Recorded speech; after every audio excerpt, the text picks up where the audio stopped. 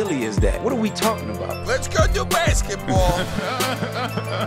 Ladies and gentlemen, welcome to another episode of Hoop Dreams, the basketball podcast on the 8-Bit Collective, of course powered by Audio Technica. My name is Matt Tilby, and I am joined this episode by Jono Peck. How you doing, Jono? Ball don't lie. Neither do I. You're getting better with those, week by week. I'm interested to see where you go with that. You usually say Malone and Stockton or something, but it's just me. So Yeah, of course, Brendan White is away for today's episode. So yeah, it's the podcasting Legion of Doom back with you for another episode. Big thanks to everyone who had listened to our first season preview episode on the, I was going to say the Central Division. That's the episode we're doing today. The Atlantic Division, of course, with our friend Seth Rosenthal from SB Nation. We must give big thanks to him for that one after all of the technical issues that we had with that. But we've got you back in for another episode, Jono, and we're talking about a division near and dear to your heart because it contains your favourite team. My boys. We're finally talking to a team or a man with a team in the division. It's the Chicago Bulls. But just the division at large, I mean, you could probably look at maybe 3 or 4 divisions in the league where there's a clear sort of order of dominance, and this is really one of them. This is the clearest, yeah. Apart, like the Bulls and Pistons are kind of the closest, like which one of them is actually going to be semi-decent and which one's going to fail miserably. Last year it was the Bulls that failed. Pistons did not bad, fairly well. I think this year, we'll get to that soon, but I think there might be a bit of a shift this year. Well, I think there's going to be one other team as well who we'll also get to that could really sort of make a decent move. But yeah, look, let's start with a team that's really going to assert their dominance pretty early on. You would assume, of course, it's the Milwaukee Bucks, pretty much going all the way to the Eastern Conference Finals, and on another day, you would assume, obviously if Brendan was here, he'd probably say something different. On another day, they could have gone all the way and really challenged Golden State. But, of course, the home of MVP Giannis Antetokounmpo, it's going to be an interesting season for them to see if they can back that up, because they had all the pieces there. They made some interesting signings and trades. Guys like Nikola Mirotic came in. Pau Gasol came in for a bit of experience, but it's really about how they've managed to replace the people that they've lost. Obviously, looking at the transactions here, guys like John Lua and especially Malcolm Brogdon, who went to the Indiana Pacers. Those guys are going to be the real key for Milwaukee to see how they can take that next step, is probably the best way of putting it. Obviously, as well, no draft picks in the draft that's just gone. That's really going to be one of the big talking points for them. It's very rare that you see a team completely forego a draft, isn't it? I think they're probably at a point where it's okay for them to do that. Like, they're very much, this is our team now, we want to win now. Any rookie that's coming in isn't going to play big minutes, especially if it's, the 30th pick in the draft, which is probably what they would have had if they kept their own pick, just based on the fact that they won 60 games. So I think it's not going to be a significant factor for them to not have the focus on young talent. And like you said, Malcolm Brogdon, that's a big loss. Like, he was such a steadying, calming presence on a team that had its ups and downs as far as consistency for some of the players there, whether it was Eric Bledsoe or George Hill and some of those guys that are carrying the ball. So to have someone like him that's just, what you're going to get, he's going to shoot a really efficient clip and he's going to hit his free throws and do a bit of everything really well. It's a loss to see him leave, but they've done a pretty good job replacing not exactly what he offered, but just talent, I suppose. Yeah, looking at this adding of talent that they've got, it's interesting stories across the board. Obviously, I was about to say nepotism, bringing in Thanasis Antetokounmpo. And Lopez. Well, yeah, the Lopez brothers are reunited once again. it'll be interesting to see how the more sort of low post oriented Robin Lopez can sort of play alongside the free shooting Brook. But yeah, and then also you've got guys like Kyle Korver, who's probably, in the twilight of his career. I would have assumed, even if it wasn't last year, but this year would probably be his last go around. Wesley Matthews, he's been around. He's seen a few things here and there. And then Dragan Bender. And from experience, I want him to do well. It's a frustrating sort of period to see a guy who came into the league with a lot of hype, whether it was warranted because he was drafted so high. Of course, pick 4 a couple of years ago.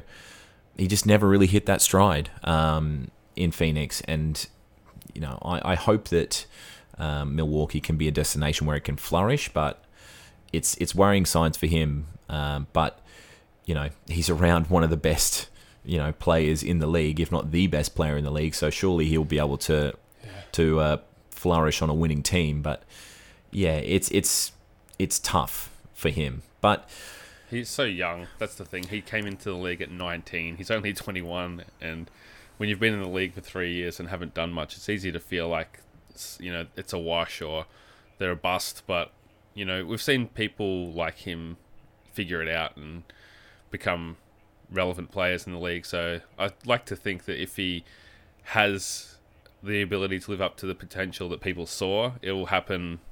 Either this year or next year, we'll start to see that development. Yeah. If they've got room for him in the rotation behind 2, very competent centers in the Lopez boys. Yeah, look, we're hoping he doesn't become the new Darko and really just bomb concern. out. Well, yeah, exactly. But the other big news for Milwaukee was obviously maintaining the contract of Chris Middleton, really the sort of the second in command for the Bucks. But he adds so much to them offensively, and keeping him was really going to be crucial for them sort of keeping that core group of players around. And now that he's been given that sort of bigger contract and as a bit more aware that he's given that freedom, I think he's really going to go balls out and really show what he's capable of this season. I like that they kept him. I think they really needed to. It seemed like they were going into free agency with, I guess, Lopez was free agent. They had Brogdon who left and Middleton.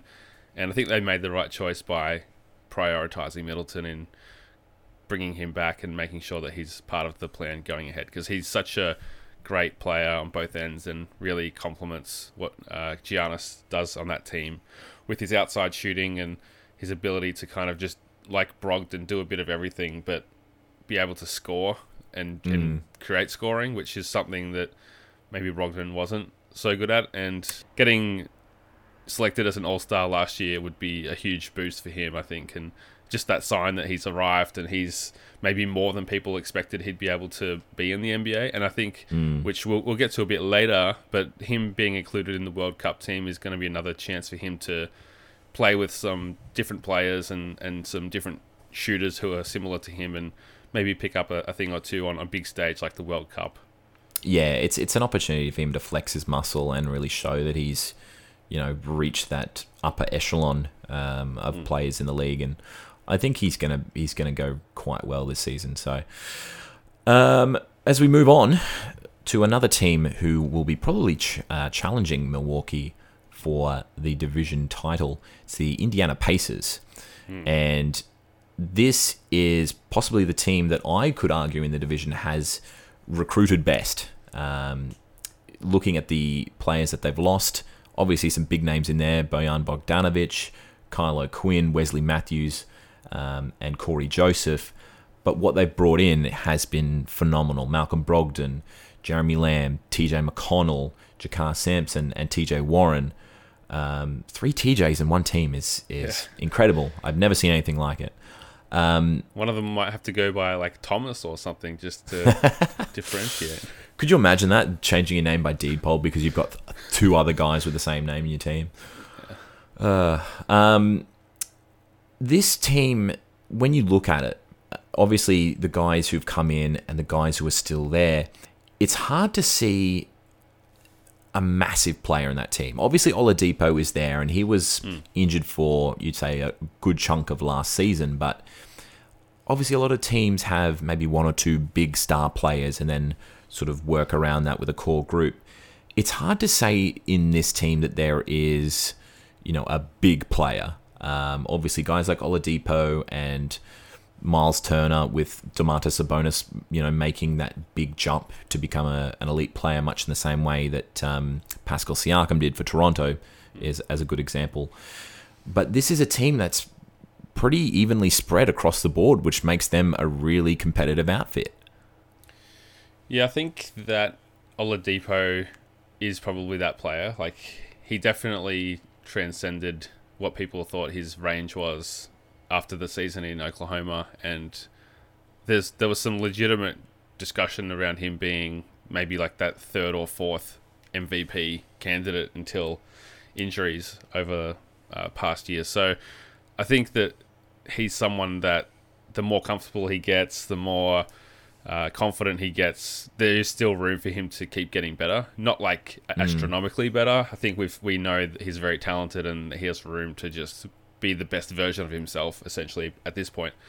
So that will be probably what determines, I guess, how far they can go along with Miles Turner's development. He's someone that has shown really great flashes of being the big man that can hit threes or, grab the double-doubles, and him pairing with Sabonis, the chemistry between those two bigs is something that is going to be pretty important. So those two, Oladipo reaching his full potential, I think that's the recipe they need to maybe challenge the Bucks, but I think they'll still be a fair way behind. I think the Bucks are just going to have another great season. Yeah, I mean, even looking at the projected sort of starting five, you'd be looking at Brogdon, Oladipo, like TJ Warren, and then Sabonis and Turner, like a very competent and capable team across the board. But, really for a team to be challenging for these titles, you need to have that sort of transcendent star player, or at least one or, preferably even two. But, yeah, I mean, they'll certainly make playoffs as they did last year, but you would hope that they can probably take that next step and really sort of, take the ball and run with it, so to speak. But it's hard to see them really great additions that they going any further than they currently have been. Yeah. Some veterans, like Tyreek, despite his kind of decline and now being suspended as a drug cheat.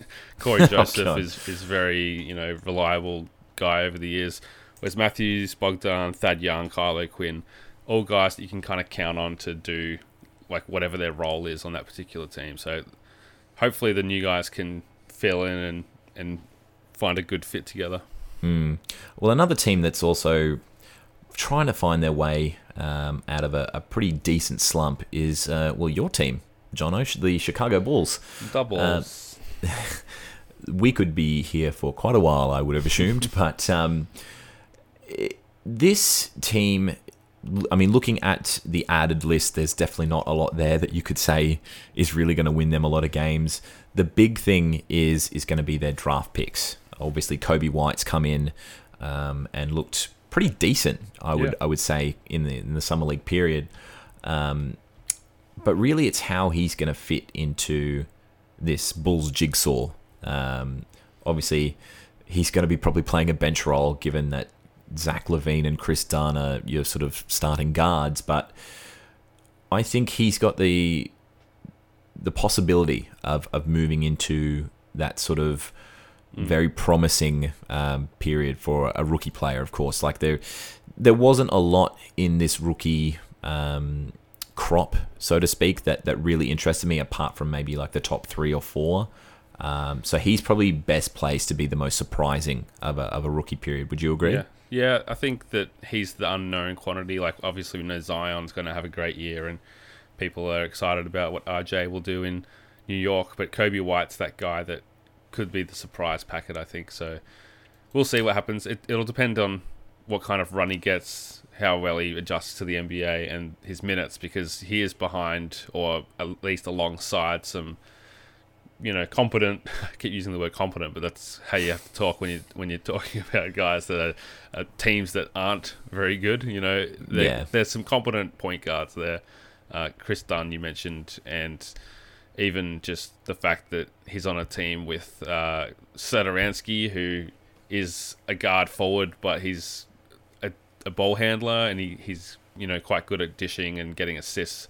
So I think that addition will take some of the ball usage away from the point guard when he's on the floor. So yeah, he'll have to prove himself and prove that he can run a team. That's always the hard thing for someone that, like a guard that comes into the league as a rookie, is how well they can read the floor and read the defense and just make that adjustment. Yeah, it's going to be interesting purely because this team seems pretty set, especially if you're looking at, if we go through another starting five again. Dunn, Levine, Markkanen, Otto Porter Jr., and probably Wendell Carter Jr. at the center position. Really, this season for the Bulls is going to come down to whether Zach LaVine and Lauri Markkanen can stay fit. And if they can, I would argue they're probably the best place of maybe the top, the bottom 5 teams from last year to make the biggest jump. Purely because LaVine last year, when he was fit, was, you could argue, gunning for most improved player. And there were times last season when he was unplayable.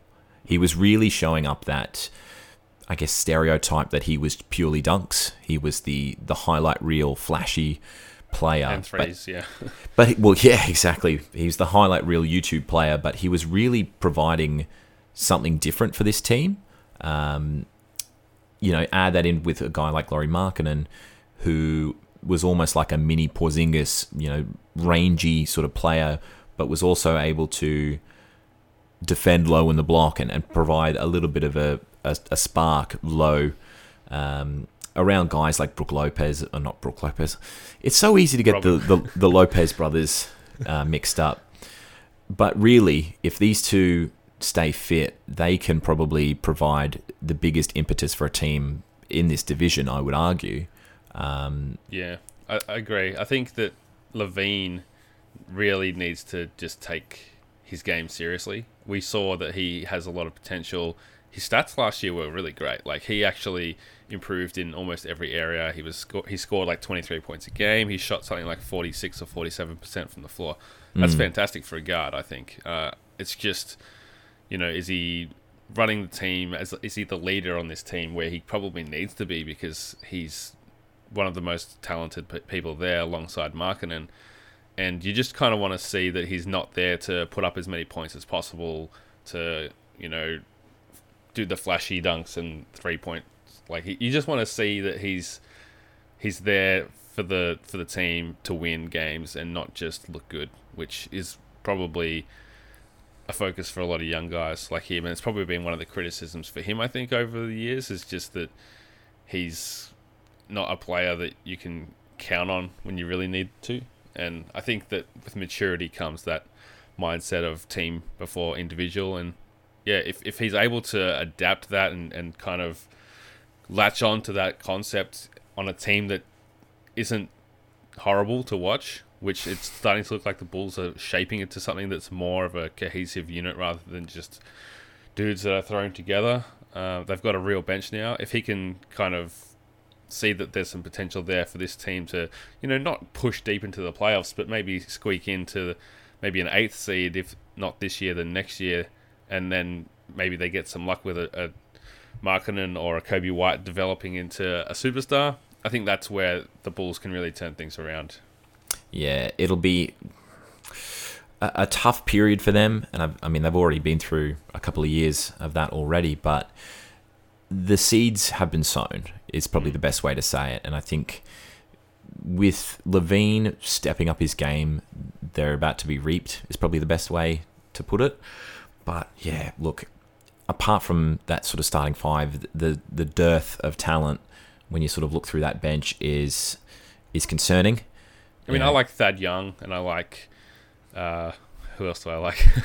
Denzel Valentine's shown some flashes. I don't know if he's going to live up to that at all, but I think that they have some veterans there now that they didn't have before, that have actually played on successful teams. So that's something between kind of him and Otto Porter Jr. being there for a full season. I think that they have a chance to at least get some good team chemistry, some good locker room vibes happening this year, which has probably been missing since,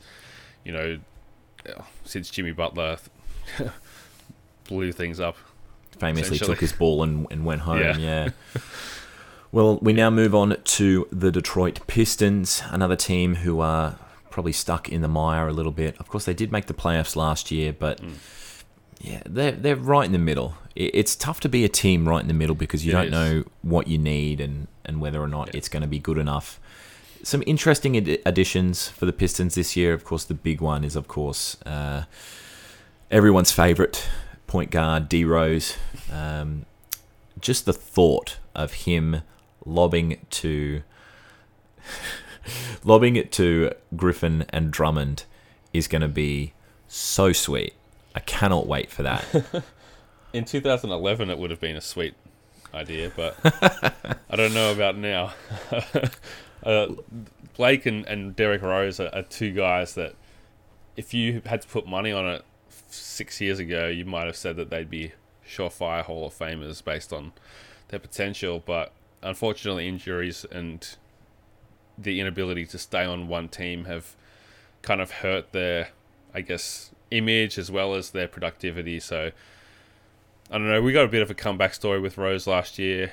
It makes you wonder if it was because of the team and playing for Coach Thibodeau, and I know that Derrick Rose is kind of offended by that kind of implication that people were throwing out there. So it'll be a good chance for him to prove that he's still a valuable guy to have on your team as far as generating offense. He had some great games last year, and I think that the Pistons probably needed someone like that. I know they've got Reggie Jackson there. I think Rose has the potential to be like a smarter version of Reggie Jackson, maybe higher basketball IQ. He won't necessarily have the athleticism, being that he's a fair bit older and a bit more banged up. But yeah, I think being that kind of second string point guard, maybe the sixth man, the spark plug off the bench, it'll give him a chance to kind of shine and not have to deal with the best point guard from the opposing team all the time, and maybe throw some lobs to Blake. We'll see. Yeah, it's you look through that list of people that they picked up, guys like Markieff Morris, Tony Snell. It's not, it's slim pickings. Tim really Frazier will be valuable, I think, but it's it's a team that you wonder, are they better to blow it up, or is it? They're on the edge for it, to be honest. Even guys like Sekou Doumbouya, who came in this year in the draft, one of the first real sort of foreign talents to be picked up in this year's draft. He looks good, but he's going to flounder on that team because there's just nothing there. He's got nothing to work with, essentially. Yeah, I get the feeling that Blake doesn't really want to be there as well. That's exactly it. It's either Griffin or it's Drummond. You can't have both, and it seems pretty clear that either one of them is going to be out the door by season's end, and it would be a shame if it came to that, because Drummond has been a very valuable and loyal contributor to that team, and it's a shame that it would come to this situation because the team hasn't been able to work around him, so to speak. So it's a weird situation, but who knows what's going to happen. Yeah, it is weird because you wonder what is the value for Blake Griffin now? What do you get, a couple first round picks and a role player? Do you have to trade him for someone that's pretty much the exact same guy? I don't know. It's hard because he's someone that was so good and only a couple years ago was kind of a top 5 MVP candidate before some of those injuries. And, he's shown flashes of being able to score and develop his game, but without the 3-point shot as a big guy, the way that he plays, I don't know, he did have one of his better scoring seasons last year. So are we underrating him? Maybe, I don't know. Look, I mean, if he can start producing to a decent level again, it will be touch and go to see whether they can make a playoff run. Purely out of this division, there's just not enough quality to be really sort of pushing past maybe the first round, if that. Whether or not they'll sort of, the 7th or 8th seed in the conference, but yeah, time will tell. It's tough to say, but yeah, it would be a shame if Griffin or Drummond had their sort of legacies or careers sort of tainted by a purely sort of public spat. But yeah, it will be interesting to see how it goes. But we finish the division with. I feel almost sorry for Cleveland. You're not allowed to feel sorry for a team that's been to the finals like 3 years in a row. Yeah, they've had their fun. As a Suns fan, I can only just sit and watch, but they've hit full blown rebuild. The guys that's the idea, isn't it? Like, well, yeah, you would say that, but the way that they played last year was just a team in limbo. Is only the best way to put it, but they've lost their heart and soul. Of course, J.R. Smith being waived. I kid. But, of course, the big one for them is clearly Darius Garland, their new point guard. This is the big issue for them because, obviously, they've still got Colin Sexton, who played quite well for an underperforming team last season. And then you've also got Brandon Knight and Matthew Dellavedova, and you've clearly got a glut of point guard talent. So whether they move pieces around or a trade has to happen in that sense, but yeah, it'll be interesting to see because they've clearly gone full in with the draft. They haven't added anyone in their game. Guys like Marquise Chris and Nick Stauskas leaving is going to be a big thing for them. I mean, they're role players, but Chris showed a bit of passion. It should be said last year, and that was sorely lacking from this team. Having a lot of young talent at the same position does you no favors. I think we can see with like Philly drafting Nerlens Noel, Okafor, Embiid, and Dario, all bigs and all guys that want to score the ball, or maybe not score the ball, but they all want their touches. So it just doesn't work to have them and be trying to develop them and feed their egos at the same time that you're trying to get them touches on the floor. So whether it's guards, whether it's bigs, I think that you need to just balance that well. And especially when, like, Brandon Knight, he's probably one of the best players on their team already. So to have those rookies at the same position, it's not really the recipe for developing talent. And maybe one or two of those guys need a few years in the league before they're ready to shoulder the responsibility of being the main guard on the floor or the main two playing together. So it might be part of their plan, but it's not a team that you think is going to win a lot of games based on purely the roster. And I think even muscle watch for Kevin Love isn't going to save them. He needs to get out of there. Free Kevin Love. Horrifically and dramatically cut Kevin Love, as we can now call him. But I mean, even looking through this list of players under contract, you were sort of talking about both the point guards and the bigs being sort of log jammed. You look at this list here: John Henson, Larry Nance Jr., Kevin Love, Tristan Thompson, and Ante Zizic, all capable of playing at a power forward or a center role.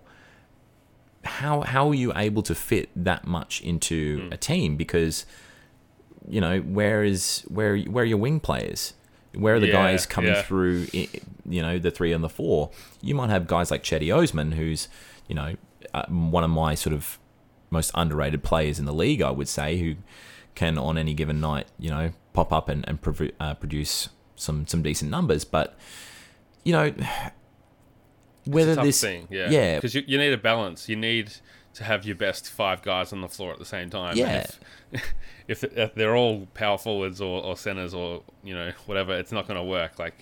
And you want depth, obviously, and you want guys that accept their role. Whether that's someone like Ante, is it Zizic? Zizic, yeah. if someone like him might be, yeah, okay, I know that I'm not the starter. I'm happy to come in and play 15 minutes and bang some bodies down low or whatever it might be.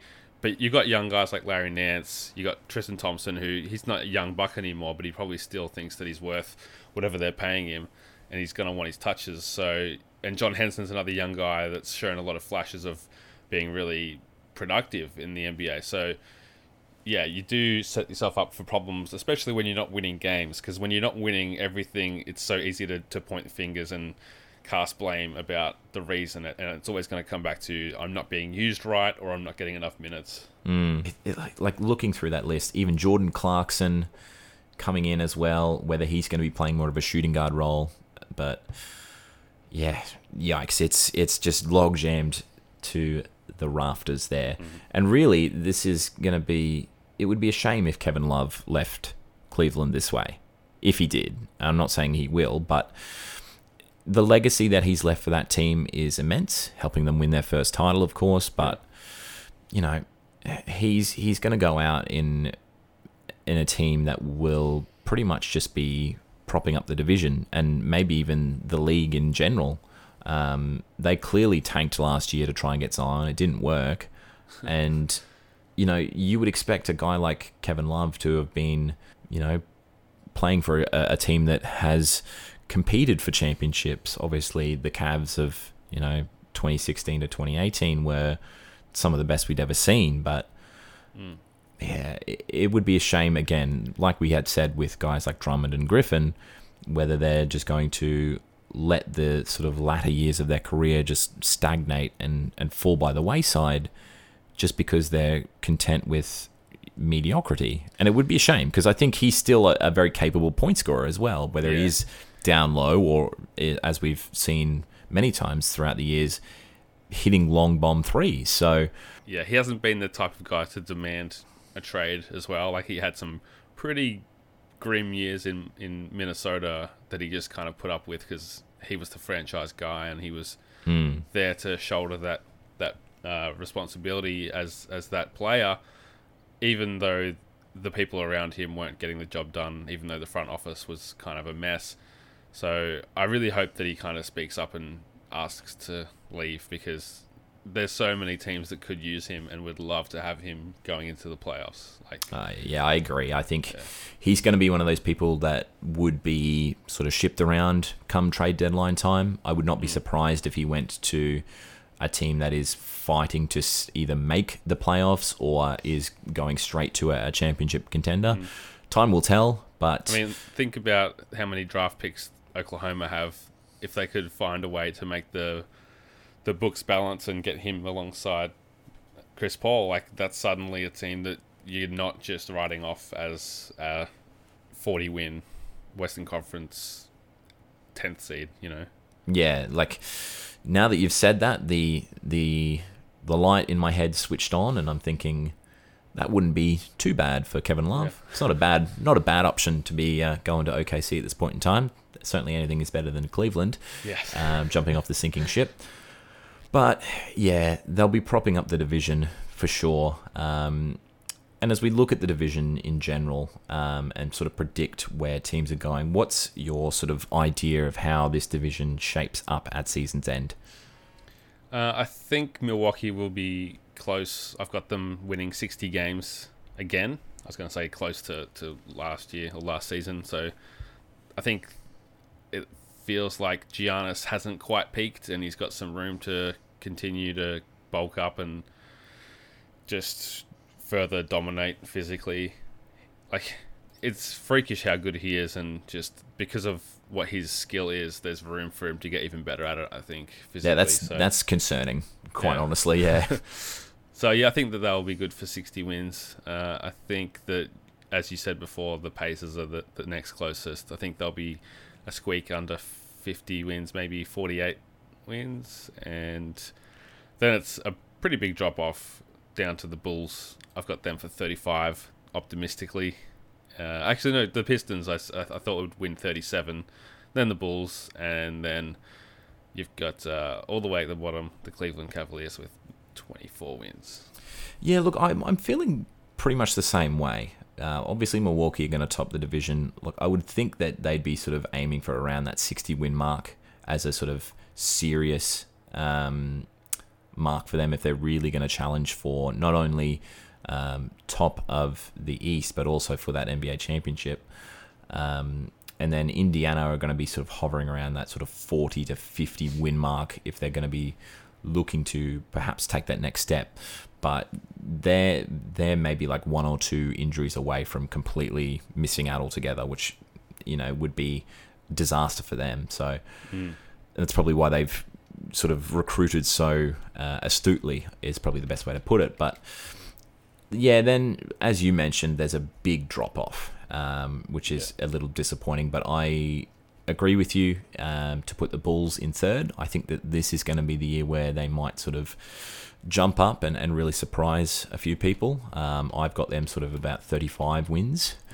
And then it's really just, Detroit looking at about sort of 32, maybe 30 wins. And then, if Cleveland can win more than maybe 20, 25, it'll be a surprise. But, I think they're pretty much sticking around where they've been so far. So, but that is our preview of the Central Division, ladies and gentlemen. If you have any feelings, thoughts, predictions, of course, you can always send them our way. At We Are 8-Bit with the hashtag HoopDreams. You can always follow me and send me some predictions at It's Tilby. And what's your account, Jono? You can find me at Jono himself. Yes, indeed. But before we go, we now get to talk international basketball. We haven't done so at this point, but of course the Boomers team's been announced, and pretty much at the time of recording, the Boomers and Canada are playing in Perth. I haven't actually checked the score because I'll probably be watching that on demand a little bit later. But, Jono, you want to talk about the World Cup that's coming up? I do. Just briefly. I'm going to the exhibition game next weekend. Very excited to see Australia and USA face off in Melbourne. You mean the USA B team, right? Yeah. USAB. It's the new acronym. Because you essentially have written down a list of players who are playing, and a list of players who aren't playing, and a list of players that you feel should have been playing. Yeah, I mean, it's a team that, like I said, I'm still excited to watch them. It feels like almost a 25 and under squad, apart from Brook Lopez. It almost does, looking at it now. And, like, we've got Kemba Walker is the clear leader of the team. I think he's the only all-star. Oh, Chris Middleton's there too. He's kind of a all-star just because his team was winning a lot of games last year, I think. no offense to him. By default, it doesn't scream all-star. And Brook Lopez has obviously had some all-star appearances in the past, but he's kind of at the tail end of his, I guess, superstardom now. De'Aaron Fox is a young guy I'm excited to see. Tatum. But then you have a few guys like PJ Tucker, Bam Adebayo. Like, you wonder how do these guys ended up on the squad, and it's just kind of disappointing that so many great young players pulled out of the tournament. And I think these events are really important for young players to, especially when they're in that kind of borderline superstar range, to play with peers who are maybe slightly ahead of them or they're slightly behind them, that competitive edge, and playing in practice and just kind of pushing each other. We've seen in the past, like 2010 is one that stands out a lot because it was a year that Derrick Rose and Kevin Durant and Russell Westbrook all played, and it was very much Durant's team. But the following season was when all three of those guys kind of took a huge step forward. It was Derrick Rose's MVP year. Durant kind of solidified himself as a guy that could take a team into the playoffs, and Westbrook put up really good numbers, like pretty much the same numbers as Derrick Rose did in his MVP year. And I think that the experience of going and playing in the World Cup was really instrumental in that. So for this year to see guys like D'Angelo Russell, Devin Booker especially is a guy that I feel like needs to get that competitive edge and that experience of playing with winning talent, you know. That's a dig if I've ever heard one. Like Karl Anthony Towns, like these guys have had the opportunity to play with Kemba Walker, and they had a chance to play with De'Aaron Fox and Chris Middleton and Brook Lopez and and Harrison Barnes, like people who've won championships. And I don't know, I feel like in days gone, people relish that opportunity a bit more than they do now. It seemed like it was one person pulled out and then another person pulled out, and suddenly it's not cool. And CJ McCollum's talking about it on podcasts and how no one really wants to do it anymore. And I understand there's this financial side of it where teams maybe are trying to dissuade players from getting hurt or from, using their summer to continue playing basketball instead of resting.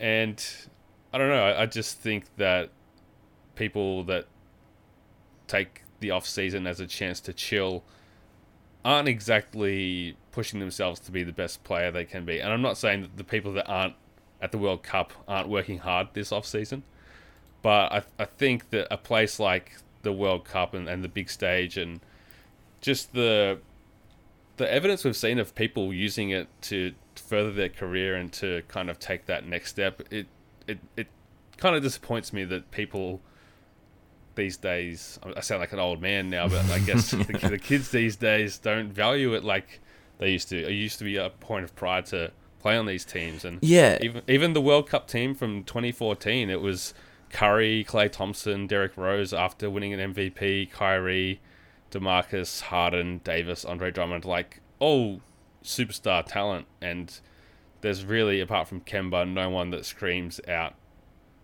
with the same caliber of that talent. It's certainly a bizarre feeling because it's unlike any other sport. Because let's take, for example, the Socceroos. You get selected to play for the Socceroos at the World Cup. For 99.9% of anyone playing, it is country over club. The experience of playing at a World Cup should be something that no one takes for granted. And I can understand, like you said, the financial aspect of it, and they may want to gel with the new teammates or take a little bit of a rest. But when are you ever going to get the chance to play at a World Cup again? 4 years from now, you might be retired, in the case of guys like Brook Lopez. But the list of people who have pulled out purely because they are valuing their club career over their international career is a purely bizarre sort of situation, one that I have never seen before. And maybe it's the purist in me who is like, oh yeah, we'll pull on the baggy green and play for our country. But yeah, it's look, I it's a change in the times. It's an interesting situation to be in, because now people have to gauge their livelihood and the shelf life of their career. Seeing like Paul George have his horrific injury in training camp for, I can't remember if it was the Olympics or a World Cup or something, but that certainly maybe was a sign to some players, not all of them, but some, like, maybe it's not worth it. Maybe it's not worth the risk. Not that Paul George hasn't bounced back and been awesome, if not better than he was before, but I think that, like, for me, it's a bit of a hybrid of the two schools of thought, where I think, World Cup and Olympics isn't the pinnacle of actual basketball talent like the NBA is. That's where the best players are. And I think that most NBA teams, like, we tend to judge how good a international team is by how many NBA players they have. So that in itself is telling you, like, maybe these NBA teams are actually playing to a much higher standard than international basketball. But that aside, I think that it helps your NBA career to play here, and that's where it gets me, and that's where I think that people are underestimating these kinds of tournaments. Yeah, it's such a frustrating scenario, and I would hate to be the guys selecting the US team and even the Boomers team, because they've obviously had a couple of high-profile pullouts. The biggest one, of course, Ben Simmons, who's been slammed from pillar to post pretty much all this week throughout the media. Personally, I think he's been somewhat harshly criticised, but that's just me. Yeah, I can't believe how ridiculous the Australian media is in the way they treat Ben Simmons. But that's a topic for another day. I think we won't get drawn into that. Yeah. And I understand for a guy like Ben Simmons not playing just after he signed this huge contract, because if something was to happen to him, he's had injuries in the past. If he was to go down, like, he would just get kind of crucified in Philadelphia.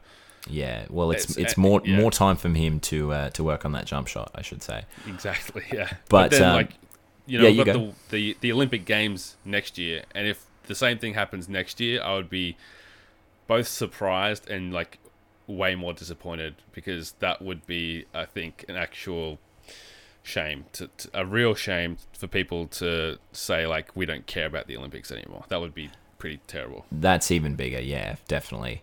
But looking through this Boomers team, obviously today, as we record, Mitch Creek has now come back into the team. He was probably the biggest omission from the original team, now replacing youngster Xavier Cooks. But, I mean, looking through this team, there's a good mix of young and old in there, and really, and also, I should say, a mix of international and domestic talent.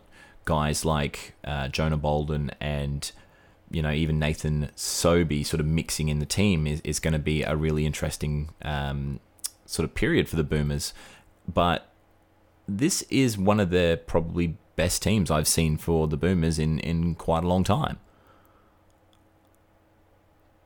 Yeah, missing Ben Simmons is a huge blow to that. But yeah, just looking at the names there and a bunch of these guys, it's like you're looking at Ingles, Delhi, Patty Mills, and Bogut. Like, they've played together so much over the years. They've played in so many big tournaments, World Cups, Olympic Games, that having those guys as kind of the steady presences and probably the leadership there with some of these younger talent like Creek and Sobey and some of those other guys, I think that we have a really good shot, and I'm not expecting us to outperform the likes of the US, but in our bracket, we're looking pretty good. Lithuania's probably the only one that could, I think, knock us off, so we'll see what happens. Time will tell, and fingers crossed if we can go all the distance. But yeah, ladies and gentlemen, that is the end of today's episode. As previously mentioned, if you want to give us any correspondence, you can do so at WeAre8bit with the hashtag HoopDreams. You can follow me on Twitter at itstilby. And Jono? Oh, we're doing this again? Yeah, you might as well. At Jono himself. You might as well just be all formal with the sign-off. But yeah, it's been a pleasure talking to you again, ladies and gentlemen. From me, Matthew Tilby, and from my very special guest, Jono Peck, it is goodbye for now. Take care. Keep dreaming.